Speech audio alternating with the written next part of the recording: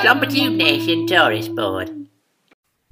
Welcome to the News, and our first story is going to be coming on location with our correspondent live in the field, Schmidl, Pig in the Middle. Over to you, Schmid. Look, how many times? My name is Paul. Always such a laugh. Go on, tell us, what's the weather like over there? Weather? I don't see how that has anything to do with it. I thought I was here as a political correspondent. What?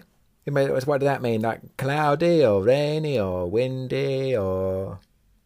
Well, I suppose you'd describe it as overcast, but don't really see how that has anything to do with the new president over here, who has been making people rather angry.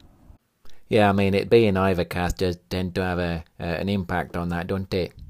Well, I think it's actually got more to do with his foreign policy, if you ask me my opinion.